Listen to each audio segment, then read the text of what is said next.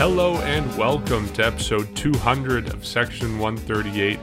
It's the big 200, and it's a big moment for us. A new logo for our podcast on social media, a new cover art for our podcast on every single podcatcher.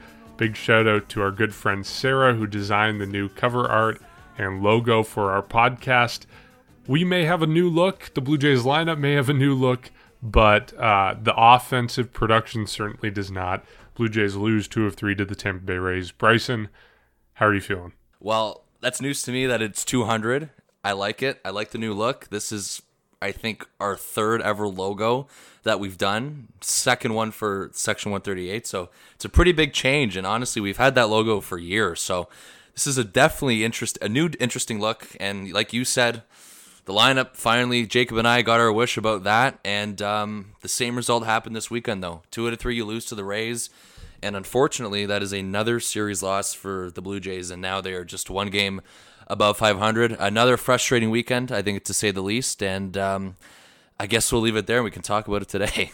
Things could have gone worse, I guess, if you want to look at the positives. They could have lost all 3 games and been 1 game under 500 right now, but as it stands, things still went pretty badly. So let's start with the lineup shakeup, because that was, I think, sparked by the fact that George Springer was out with an ankle sprain. We saw the play in center field. He jumped against the wall, did not look good, landed awkwardly, very reminiscent of that moment in Seattle last year when he jumped and messed up his knee. He stayed in the game initially, taken out of the game a little bit later, and sat for Saturday's game. The Blue Jays shake up the lineup. They move Matt Chapman to the leadoff spot, bump Vladimir Guerrero Jr. and Teoscar Hernandez up 1, and move Bo Bichette to 4, Santiago Espinal to 5. Seems to work. The Blue Jays do have better approaches at the plate, and then there's an 8th inning where they score a whole bunch of runs. It's only their second 4-run inning since April 25th, and blows away a lot of the run production over entire games that they've had over that span, entire series at points, but it doesn't carry over to Sunday. They get shut out for the 3rd time this season, already matching the total of shutouts that they had in 2021. You guys were pining for the lineup shakeup.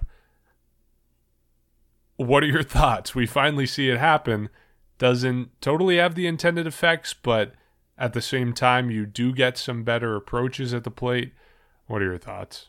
Well, I'll tell you this. You pretty much mentioned that right as you were leading, I guess, me into this. Yes, this is something that I think, a lot of the fan base has also been reaching, or pretty much hoping for, talking about. This has been an area of conversation for quite some time now, due to the fact of the current results that you were getting beforehand with the original order, which was George Springer, Bo Bichette, Vladimir Guerrero Jr., Teoscar Hernandez, and then the middle to the bottom of the order is always kind of different here and there. Nothing was happening, and it got to a point where the discussion began to, I guess, arise about that, changing the order. It happened earlier on in the year, then it kind of went quiet for a bit because the Jays went on that good run in April when they were beating teams like the Astros and the Red Sox a few times. And then now, I guess ever since the month of May started, we have been noticing the offense continues to stumble with hiccups from starting pitching in the bullpen from here and there, which make it more noticeable, which brought the discussion back. And it finally happened on Saturday, and that's exactly what happened. You were talking about it. It was kind of influenced, or it was influenced, by the George Springer injury. And it wasn't surprising to see it. I think, on Friday when I did see the original lineup, though, I wasn't expecting it to happen this weekend. And I don't think the plan was for it to happen this weekend either until George Springer got hurt. So, or at least hurt for a few games where he missed a game with an ankle sprain. So that's pretty much what pretty much gave it the jump start. It finally happened. George Springer came back today on the Sunday game, and they stayed with that same order because on the Saturday game, you got results. You got that big inning later on in the game. Danny Jansen, Teoscar Hernandez, both homer. You have clutch singles here and there. You get to 5-1, something that you didn't see a lot or haven't seen a lot this year from this team. A 4-run lead going into the 9th inning. Again, very rare you've seen that in terms of a run differential. So, you figure that it went good the first time, and then you ride it with, or you go with the same lineup the next day with George Springer back, minus Matt Chapman goes down to the bottom of the order. Matt Chapman that was his first game of his career leading off, so you assume that they thought maybe that will jumpstart him a bit, get him some better at-bats, because he's been scuffling since May started. He hasn't exactly been off to the greatest start at all, in particular as a season as a whole. But in terms of May, this has definitely been a tough stretch for him overall. I think he's batting well below 200 right now, so it's been rough for him at the plate. You figured, I guess you can understand maybe what the move or the decision was. Of course, there was definitely other names out there that you could have done.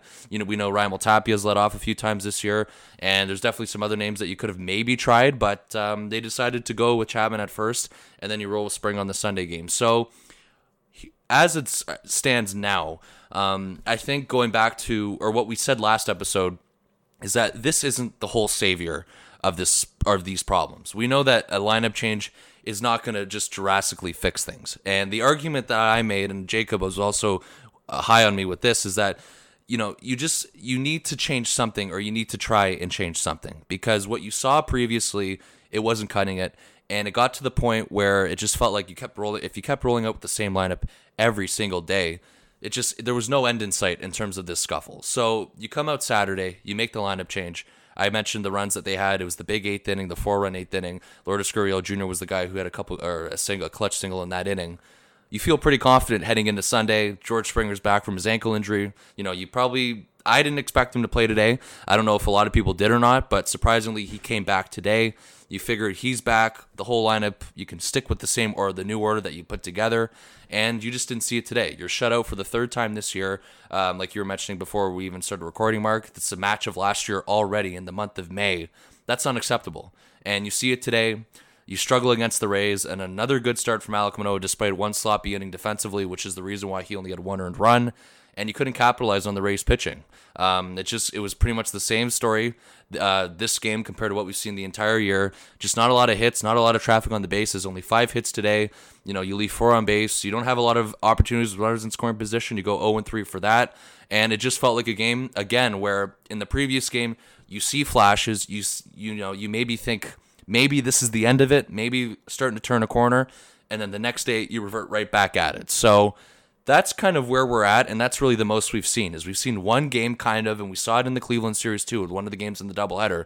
You have the big offensive explosion, and you're like, whoa, maybe this is it. And then the next game comes around, and you're right back to square one. So basically, overall with this offense, I guess without, at the end of the series now over the course of 3 days, it really is kind of the same story. I mean, you put up 2 runs in game 1. We know game 2 was the good breakout game, and today you got shut out. So as much as you have a new order now, I don't know how long, I guess, the experimental window is for this. I assume you want to maybe roll with it again tomorrow and maybe throughout the next series. I don't know. Again, I don't know how long you ride with it if it doesn't work, but I think it's something that they have to try for the next couple of games, because just because you get it for one game, it's not the end solution, and I think today's a prime example of that. There are still many issues with this order, no matter who's batting first, no matter who's batting second, third, fourth, and the list goes on. It still needs to be cleaned up overall behind the plate, and that is why I'm cautiously optimistic that we are going to eventually turn the corner, but at the end of the day, this order change still is not the solution and the prime solution to fix all their issues, because clearly with today, they got a lot of things to work out still. Yeah. Definitely stick with this lineup. I think, we talked about it last episode, the pros and cons of changing a lineup. Changing a lineup once when the Blue Jays are in a slump like they have been, I don't think that's, a cause for panic in the clubhouse, freaks players out, that type of thing. I think the players realized that they needed a lineup change. They did the lineup change. It's here to stay. I think if you get to the point where you're changing the lineup majorly twice over the course of 3 or 4 days, that's when you can start to get a sense of unease and a sense of panic, where it's saying, we haven't put up the results, but it's only been 3 days, and the front office, the coaching staff, doesn't trust us already. So I think you need to give it more time than just 2 games for sure, and I trust that the Blue Jays will. I don't think they're an impulsive front office, and we've seen them year in and year out. Well, other teams have been rolling with different lineups day in and day out. I'll bring up the Yankees. The Yankees almost never have the exact same lineup. One day they'll have Anthony Rizzo leading off. The next day they'll have Brett Gardner leading off. The next day they'll have Aaron Judge leading off. It's different every single day, and that's how their organization works. But for the Blue Jays organization works by having the same fundamental lineup each and every day. And I think that I trust that they're going to keep doing that over the next few days because I think they need to in order to avoid a sense of panic. And to be honest, like we've talked about previously, you don't have enough time to see whether this is working or not. Yes, it's been incredibly frustrating most parts of 2 games. You know, you have that positive 8th inning, but for the most part outside of that, the offensive production has been very similar, but give it some time. And I will say some silver lining in all of this. I don't know if you agree about this, Bryson, but I think the approaches that we saw at the plate overall, outside of even that 8th inning, were better with the new lineup. I think we saw good at-bats from Matt Chapman, knock the decision all you want to put him in the leadoff spot. I think he had good approaches. He was patient. He saw some pitches, and he set things up for the next guys in the order. I think Lourdes Gurriel Jr. had some good at-bats. Teoscar Hernandez obviously had some good at-bats with his homer that kind of set off that 8th inning. I think we saw improved at-bats. Even if the performance overall didn't improve by that much, I think the at-bats improved a little bit. So I don't know if you agree with that, but I think that's one silver lining I'm taking away from all of this, knowing that, you know, at the very least, the Blue Jays still aren't hitting. Like, you can talk about approaches all you want. You still got to put the ball in play. You still got to get hits, get runs. So, silver lining, maybe. Do you see it as a silver lining?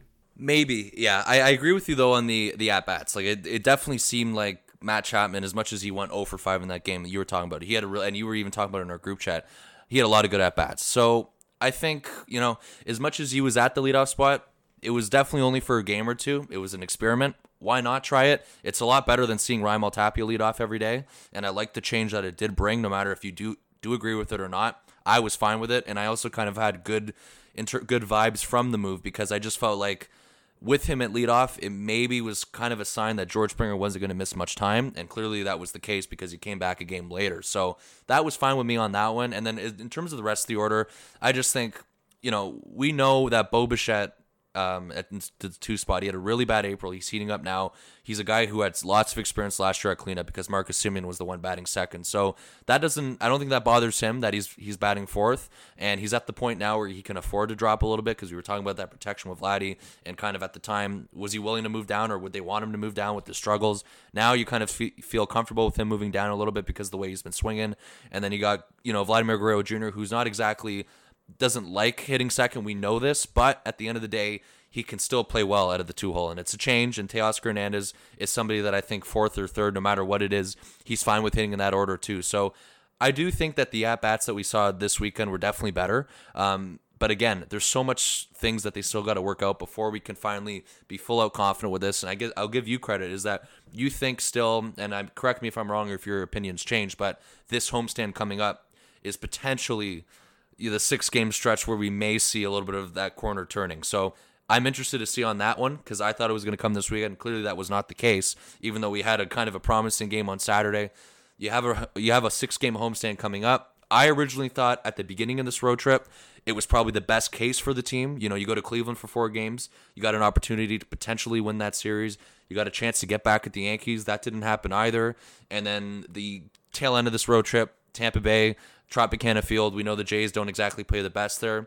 You maybe throw that into this weekend a little bit too, as a mixture of the offense not hitting well or whatnot. It's just that this team never really performs, no matter who's been on this roster. They don't really perform well at Tropicana Field. So my original thought was that this road trip was good for them. They were going to kind of get going because at the end of the homestand, the previous homestand, is when we really started seeing this. It was the Yankee series where we really started seeing the results with runners in scoring position. It really started to stand out, and that wasn't the case. This road trip didn't go the best for them. They come home for another 6 games.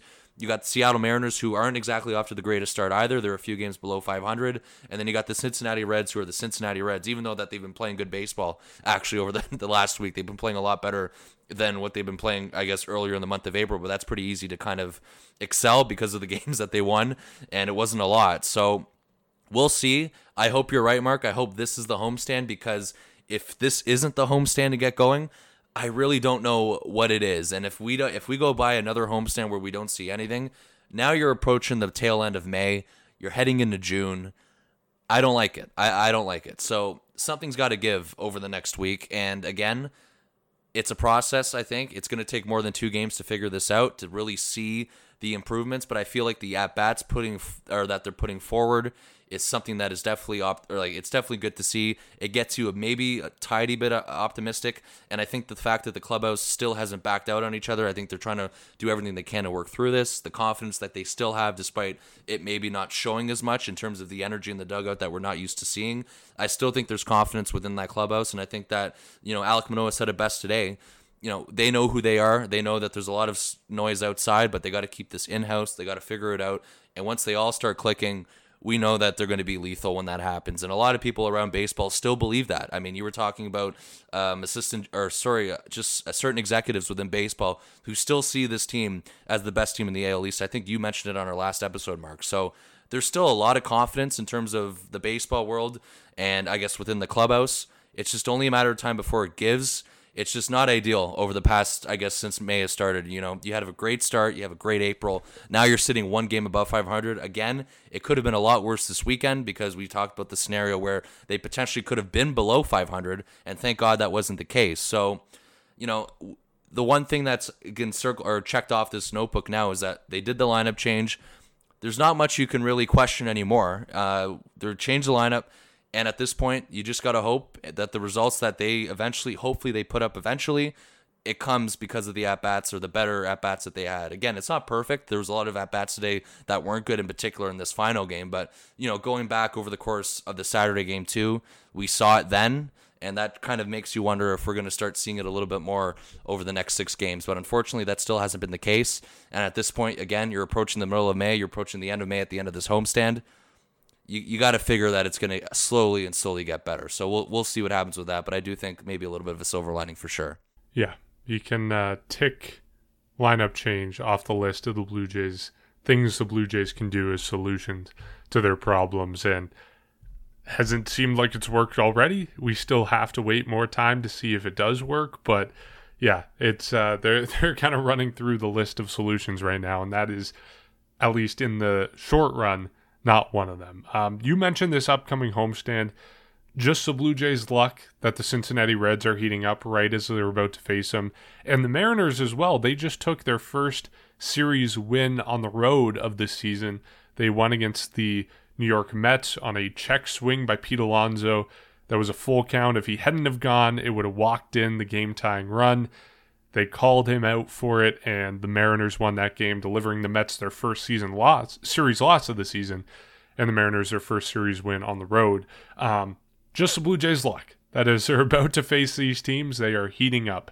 And I guess just kind of rapid fire, at what point, like if the Blue Jays go through this homestand and we get to the end of the homestand and it's still the status quo that we're seeing right now, is that the point to start panicking?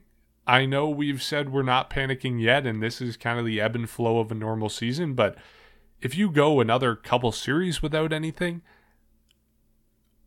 I don't like to panic, but I think it might be time if you go another couple series without the offense hitting.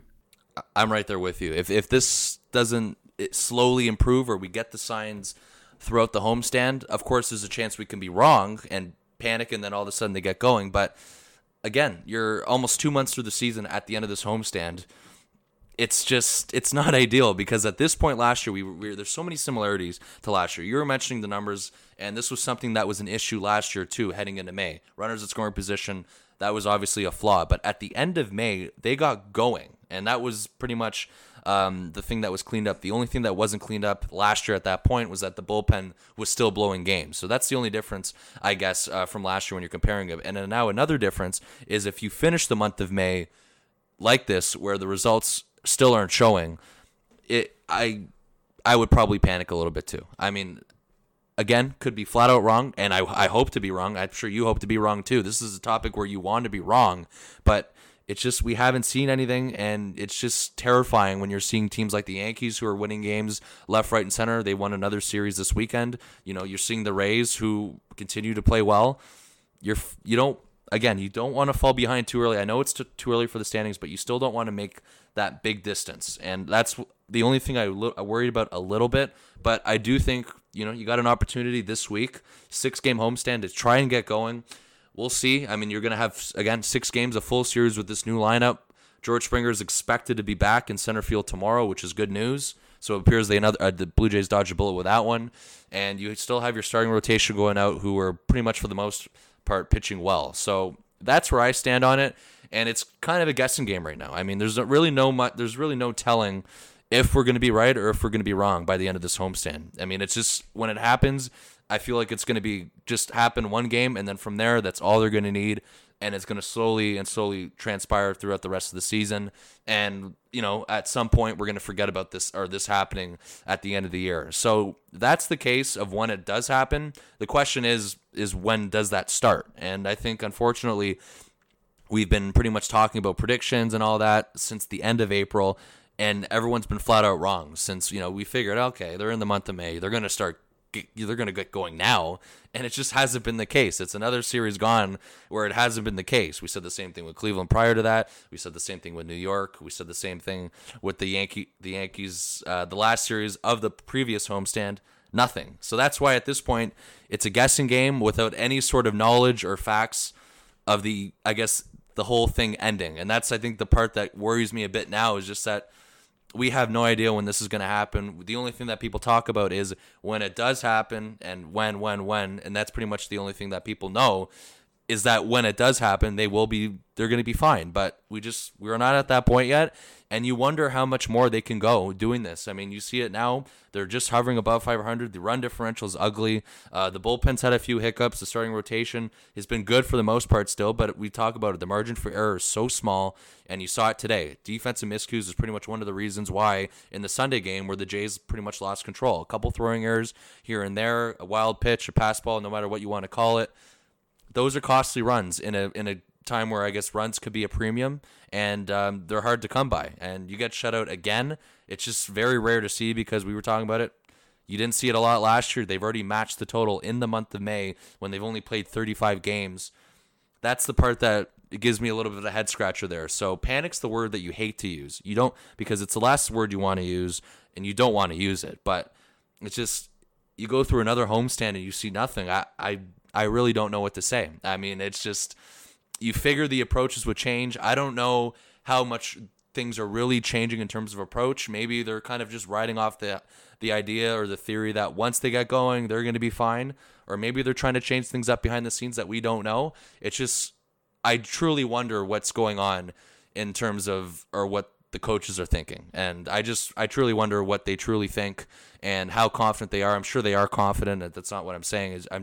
I wonder the conversations they have and how much they're truly trying to tweak things, or they're just trying to ride this out. And when they get out of it, they're going to be set. So panic, it's definitely something that I'm going to have to revisit at the end of this homestand. But if another 6 games go without results, you got to probably entertain that word. And you hate to do it. And I hope to gosh I'm wrong, and I hope so. It does seem unreasonable that we're in the month of May and we're talking about panic. But at the same time, the Blue Jays at the end of this series are going to be 42 games into the season. And that's getting to the quarter mark, a little bit past the quarter mark. Well over 100 at-bats. So, yeah, and 100 at-bats is kind of the point where you can start looking at a player's results and treating them seriously. So, yeah, I hate the word panic. Like you say, I hate using it. It implies a sense of irrationality, I think, to the way that we're thinking and viewing things as fans. But, yeah, it's getting to that point. 100 at-bat threshold, the 40-game threshold, the quarter mark of the season. It's getting to that point. And you mentioned things happening behind the scenes. We know that there was a closed-door, players-only meeting in Tampa Bay. George Springer led it, and I mean, we talk about ticking things off the list in terms of Blue Jays doing this to get the offense going, Blue Jays doing that to get the offense going. You can tick players-only meeting off the list, and it didn't work, so you're on to the next solution. And again, we'll see what happens. Let's talk a little bit about the positives of this series. Hyun-Jin Ryu and Danny Jansen both made their triumphant return to the lineup and to the rotation, respectively. Ryu on Saturday had what I would consider, and what I think most people would consider, a phenomenal start. 4.2 innings, 4 hits, 1 earned run, 1 walk, 3 strikeouts. by far his best start of the season, and of course coming off a very long injured list stint, about a month, a little bit less than a month on the injured list since he went down with an injury in New York, I believe it was. Very good to see him get back out there and perform the way he has. And we talked about the ripple effects on this team that some moves can have. I think having Ryu back in the rotation and pitching at the level we know he's capable of has a ripple effect in the fact that maybe it doesn't impact the rotation that much, but Ross Stripling moving to the bullpen and being a long guy there, and meaning, okay, maybe you don't have to have Trent Thornton be the long guy in the bullpen. Maybe you don't have to rely on these guys who are fringe major leaguers who are riding the bus between Buffalo and Toronto. Instead, you can rely on someone who's been around for 5-6 years in the majors, who has put up good performance year in and year out. That's the biggest impact of this, I think. And of course, obviously, in the immediate, always just good to see Ryu bounce back and hopefully has a performance that he can build off of and carry over into what we hope will be a bounce back season for him. And you need him to pitch well, because if that's not the case, you can't be sending him out every 5 days for a contending team. So it didn't look good initially. First batter of the game, home run. A little bit of a worry there, but he settled down, like you said. For somebody who wasn't stretched out completely, which probably had an impact on the length of his outing, I think he threw almost 77 pitches, but maybe the Jays are just looking... It was a 71, so there you go. And maybe the Jays are looking at it too, a couple times through the order, and you can hand it off to the bullpen. We know the scenario, the scenario of Ross Stripling piggybacking after him was always thrown out there because of the fact that he wasn't stretched out, but you see the ripple effect, like you were talking about, with the reinforcement to the bullpen that Ross Stripling's there. You saw Trent Thornton go down as the corresponding move for that, so you get an addition by getting Ross Stripling back, and like you were talking about, a guy like Trent Thornton, all due respect to him, who goes back and forth all the time. It's a lot more ideal to have somebody like Ross Stripling as the long man in your bullpen, and it makes it a lot better. And Ryu, though, especially, his stuff was a lot better. I mean, you saw it. He got a lot of whiffs, or a few whiffs, I should say, with this fastball and changeup. But that's been the problem, because when he has pitched this year, he just hasn't been fooling anybody. And that was the same thing that you saw last year. And this year was off to it was even worse than we saw at the end of 2021. So that was the worry, is that his stuff wasn't there. Who knows how hurt he was? I'm sure there was something that was off with him for somebody who's on that much time, or who spent that much time on the IL. He had a couple things he had to clean up. He seems like he's healthy. He said it countless times that he feels good. He had a rehab start in Buffalo, and then, of course, he comes back now and pitches on the Saturday game and pitched well for the most part, despite only going 4 2/3. I'm fine with it, and it's definitely relieving to see it, though, because he comes out, he doesn't walk a lot of guys. His hard hit, he wasn't giving up too many hard hits, a few here and there, but again, he settled down after that first batter of the game. You got 4 2/3 out of him, and I'm not complaining one bit, because if he continues to pitch like that for the rest of the season, that's all you need out of a guy like Hyun-Jin Ryu, because we spoke about it so many times, is that you don't need him to be the ace anymore. As long as he can give you serviceable starts, he can give you innings, hand it off to the bullpen for a few innings, that's completely fine. And if we see it again, what we saw on Saturday, I think we're going to be in a very good spot. And I'm sure as he continues to come back and stretch himself out even more, maybe perhaps depending on the start, of course you want to be very cautious and you don't want to leave him in there for too long sometimes, but depending on the starts that he puts together, maybe he goes a little bit deeper into the games. I think it's going to be something that's kind of monitored on a start-to-start basis. But for the most part, his stuff was definitely a little bit more effective, or a lot more effective, I should say, compared to what we saw in his first 2 starts in April. So that was the thing that was definitely relieving for me to see. And with the package that Ryu has, because he hands it off or it just ripples to the bullpen, like you were talking about, because Ross Stripling now moves to the bullpen, you feel a lot more confident in terms of the bullpen, in terms of the long man of the bullpen. If there's a game where Ryu throws a lot of pitches, or he's got to come out early on, again, he can come out, Ross Stripling can come out and piggyback him, and there's no issues there, because we know that Ross Stripling can give you good outings as well out of the bullpen. It's something that he's pretty much been good at his entire career, as somebody who's bounced back in terms of going from the rotation to the bullpen. It's nothing new to him, and I think that's obviously a really good sign. So we'll see. It's something that where for Ryu, we need this to be sustainable. We need to see more, because, again, at the end of the day, we don't know what we're getting out of him. And that's, I think, the question mark. That's the, maybe, I wouldn't say the concern. I just think that's maybe the scary part a little bit, is that you don't know what Ryu you're going to get. We've seen the good Ryu. We've seen the bad Ryu. And this weekend, we definitely saw closer to the good side of the Ryu. And he's going to have another start this week in this homestand. Hopefully it goes pretty much as well, or if not better, as it did last Saturday. And I think the more starts he puts together where, you feel more comfortable with him on the mound, it's going to look a lot better for your rotation. And if you look at the rotation as a whole, we know the big three that they have. We're not too concerned with them at all, if any. And then, of course, Yusei Kikuchi is another guy who's starting to it feels like he's turning the corner too. If Ryu and Kikuchi at the back end of your rotation give you good outings, the starting rotation isn't set. Or maybe it is set, but it's not complete. But maybe it is set where you feel confident and comfortable, heading into the middle part of the season. And I think once the offense gets going again, you're going to feel a lot more confident with the rotation, and it just feels like you're going to get good starts all around. And I think that's obviously a really good thing. But for Ryu, we need to see more, and I think I pretty much speak for everyone when you see that. But Saturday was definitely a good starting point, and I don't think you can make any argument that it wasn't. Looking at the schedule ahead for the Blue Jays, it works out that Ryu is going to be making his next 2 starts on an extra day of rest, which we know is exactly how he likes to pitch. It works out. You look at the numbers, his splits are much better when he is pitching with an extra day of rest. After that, the Blue Jays have, it looks like, 1 off day in the middle of what amounts to quite an intense road trip and homestand. It looks like 15 to 20 games with only about 1 off day in there. Do the Blue Jays go back to a 6-man rotation? We know they entertained it earlier this season with Ross Stripling sliding in, and it just so happened that Ryu got injured at the exact same time. They've tried it before. Should they go back to it if they have the health to do it? This is a tough one.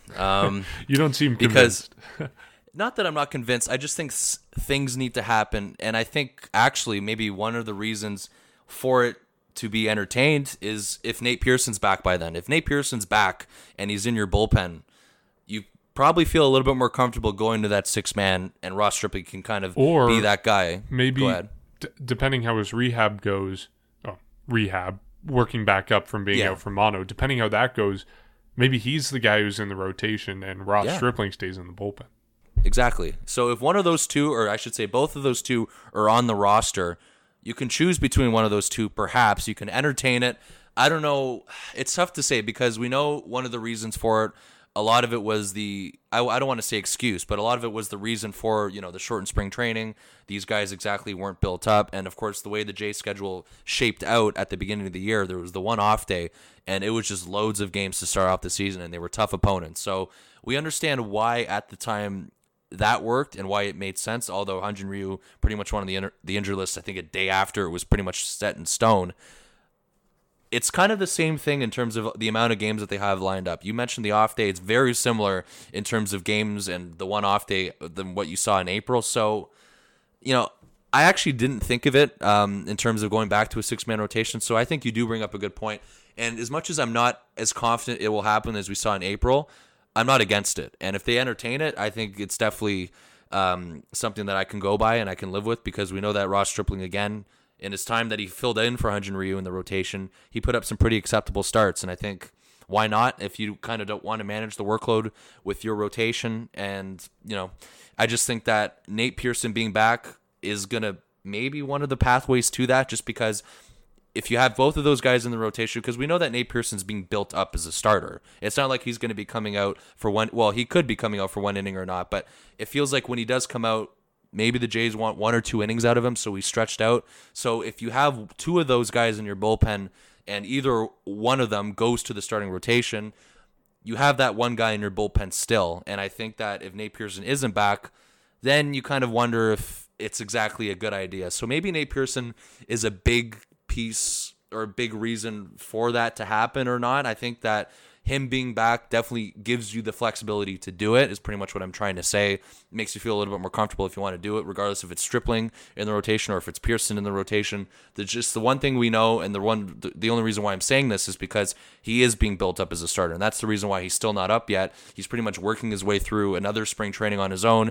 He's going to be working his way up through Buffalo. We know he's going to make rehab starts still, so he's going to slowly work his way up from, I guess, low A Dunedin, and then when he's ready, that pretty much improves your bullpen depth to begin with. It's an internal reinforcement.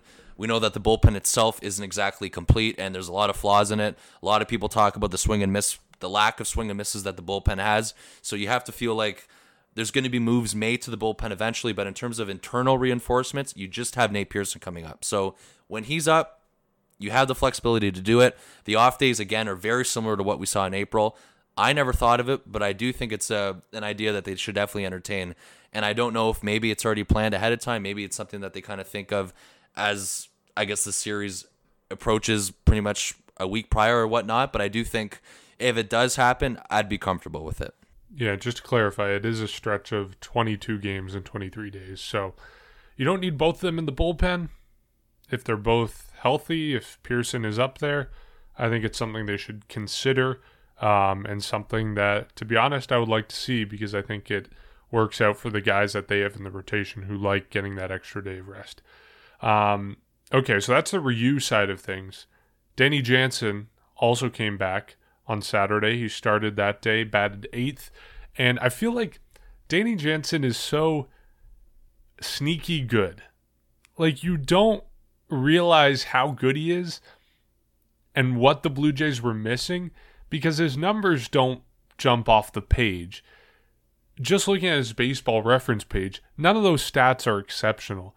But when you see him in a game, hitting and behind the plate, something about him just instills a sense of confidence in me.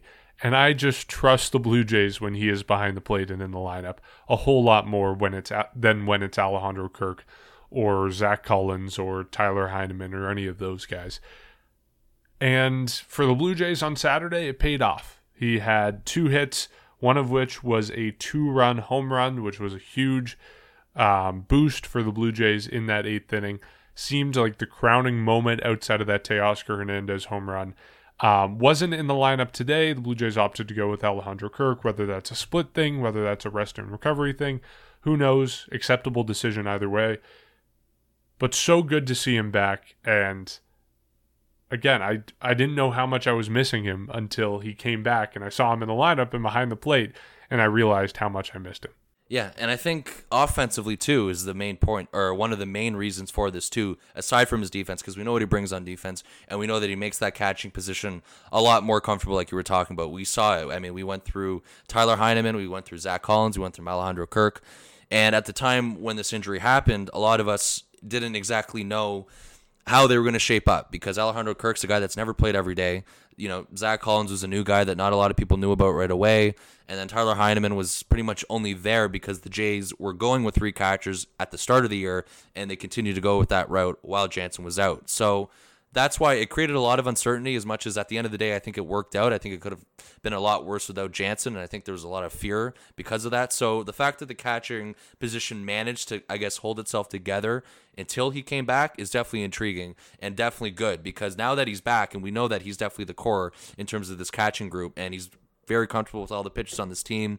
We know the Ryu effect, and we know, just with other guys on the staff, is that he's very comfortable, and he is that guy behind the plate. So that's the one part. And the other part is that this is a guy who ended off 2021 hitting the ball really well. And it's something that we were talking about, because last year he was pretty much on the other hand of a couple hamstring injuries, and he had a really slow start in terms of April and May. But as the warmer months approached, before, I guess, both of his injuries, or his injury and then in between before he got hurt the second time, is that he was hitting the ball really well despite the small sample size. So when that did happen, you kind of felt like, as much as it was definitely bad timing, you saw that he was seeing the ball better offensively. And this is a guy who, for the most part, like you were talking about, his numbers haven't jumped off the page.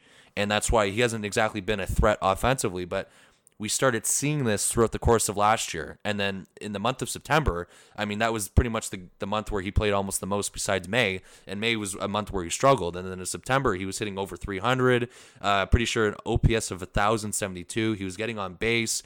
He had 5 home runs in the month of September, 17 RBIs. So going into 2022, this was also a guy where we felt like, because we saw this in September, and I know September numbers can always kind of be tricky to kind of interpret from, but there was cautious optimism that it would carry over to this year, which would be even better because of the lineup that they have, despite the offensive struggles. But the talk of the offseason was how good this lineup was shaped out to be. And if Danny Jansen at the bottom of the order can pretty much perform similar to what he did in September, it's going to be even better. And then this year comes around, he has a couple good games to start off the year, a couple home runs, and then the oblique injury happened. And then he comes back, and then he hits a home run and picks up right where he left off on Saturday. And I think that was definitely great to see, and I think gave us all confidence that this is still something that can happen in terms of him hitting well offensively. And again, we know the defense that comes with it, which is why I'm not touching on it too much, because we know how effective he is behind the plate. It helps. I mean, the lineup officially is now all back. Even with George Springer being back now, you have Teoscar Hernandez back. You have Danny Jansen back for the bottom of the order. There's no more excuses now. You have all your pieces back. They're going to take a couple games to settle in. Clearly, Danny Jansen only needed 1 game, but I'm sure he's still going to need a couple games to get going. He's not exactly going to be perfect every game. And we've seen Teoscar Hernandez as a guy that's also needed time. So the importance of him behind the plate is one thing, but for an offense who's trying to get out of this rut that they've been in, it's definitely a helpful piece that he's at the bottom of the lineup and he's contributing, because he picked up right where he left off after the first couple of games in April. And you got to be a tad optimistic that he's going to continue this offensively as well as the rest of May goes on, and of course defensively as well. So I think that this was an injury that was big, like a bigger cost than what we thought of at first, because I think at first we were, as much as we were bummed out about it, how he got off to such a great start, I don't think we realized how important he was on this team during his absence until it kind of progressed and progressed. And then when he comes back, you notice that this was a guy that they clearly missed. And the fact that him and Teoscar Hernandez are back now, all they got to do is get going offensively. And that's all it comes back to at the end of the day. All roads lead back to the offense, no matter what we talk about, no matter how much we try to steer clear of it sometimes. Always gets back to that offense, and I feel like we're going to be talking about it till the end of the season if nothing changes as things stand right now. Okay, I want to get to some listener responses because we put out the call as always for thoughts on this series, and a couple of funny responses. Spencer just said painful. James just said sad. They're not wrong. Ethan said clownery, which is a new one. I haven't heard that one before. And then we did get a positive response from a listener named Bryson, actually. Not this Bryson, but Bryson Cordero. He said, IMO, the Jays tried their best, just got to stay positive and take it one game at a time. So there's a couple different sides of that. And on Twitter, we had Richard talking about runners in scoring position, said it kills them as an offense, which we know we've talked about endlessly. It is what's killing them, and it continued to kill them this series. They had bases loaded at points and weren't able to do anything with it. So that's another point that we're hammering home. And again, you go back to that checklist of things to do if you're struggling. And the Blue Jays are running through the ideas, but they're running out of options. And personally, I still think Dante Bichette should be on that list. And I guess we saw him with the team in Florida because he was coming to see Bo play. But I think he should be on that list and something that the Blue Jays should consider at some point. Okay, before we wrap it up, series predictions for this upcoming 3-game set against the Mariners. I'm in such a big rut. Every time I predict them to win the series, it doesn't happen. It's the hope that kills you.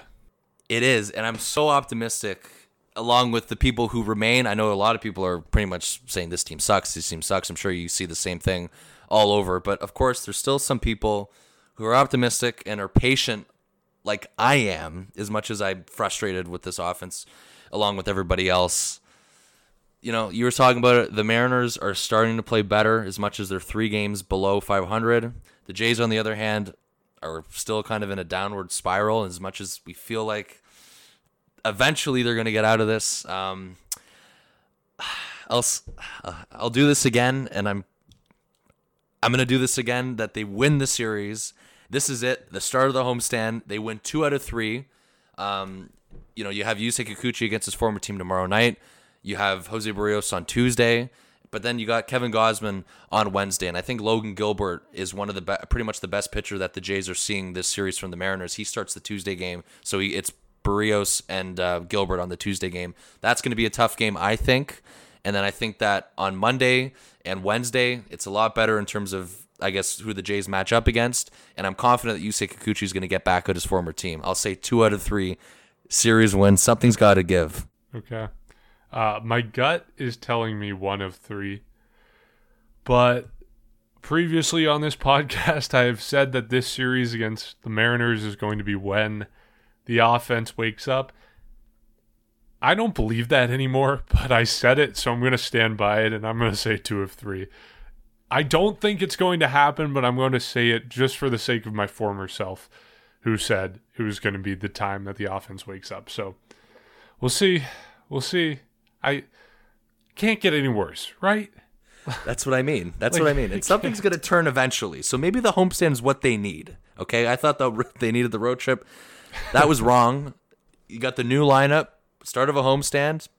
Let's go. This is it. Hopefully. And yeah, hopefully. I don't know. We just had a Springer injury scare. It can't get any worse. I hope. Okay, well, thank you to everyone who listened to this episode. Thank you to everyone who has listened to any of the past 199 episodes. And thank you again to Sarah for designing our new logo and cover art, and we're very excited to welcome in this new era of Section 138 podcasts. As always, you can find us on social media at Section 138 Pod. That's on Twitter and Instagram and TikTok, and you can share your thoughts with us there. You can also give us a rating and review on our podcast on iTunes, on Apple Podcast, and on Spotify. All right, 3 against the Tampa Bay Rays. It has to improve. We'll catch you next time.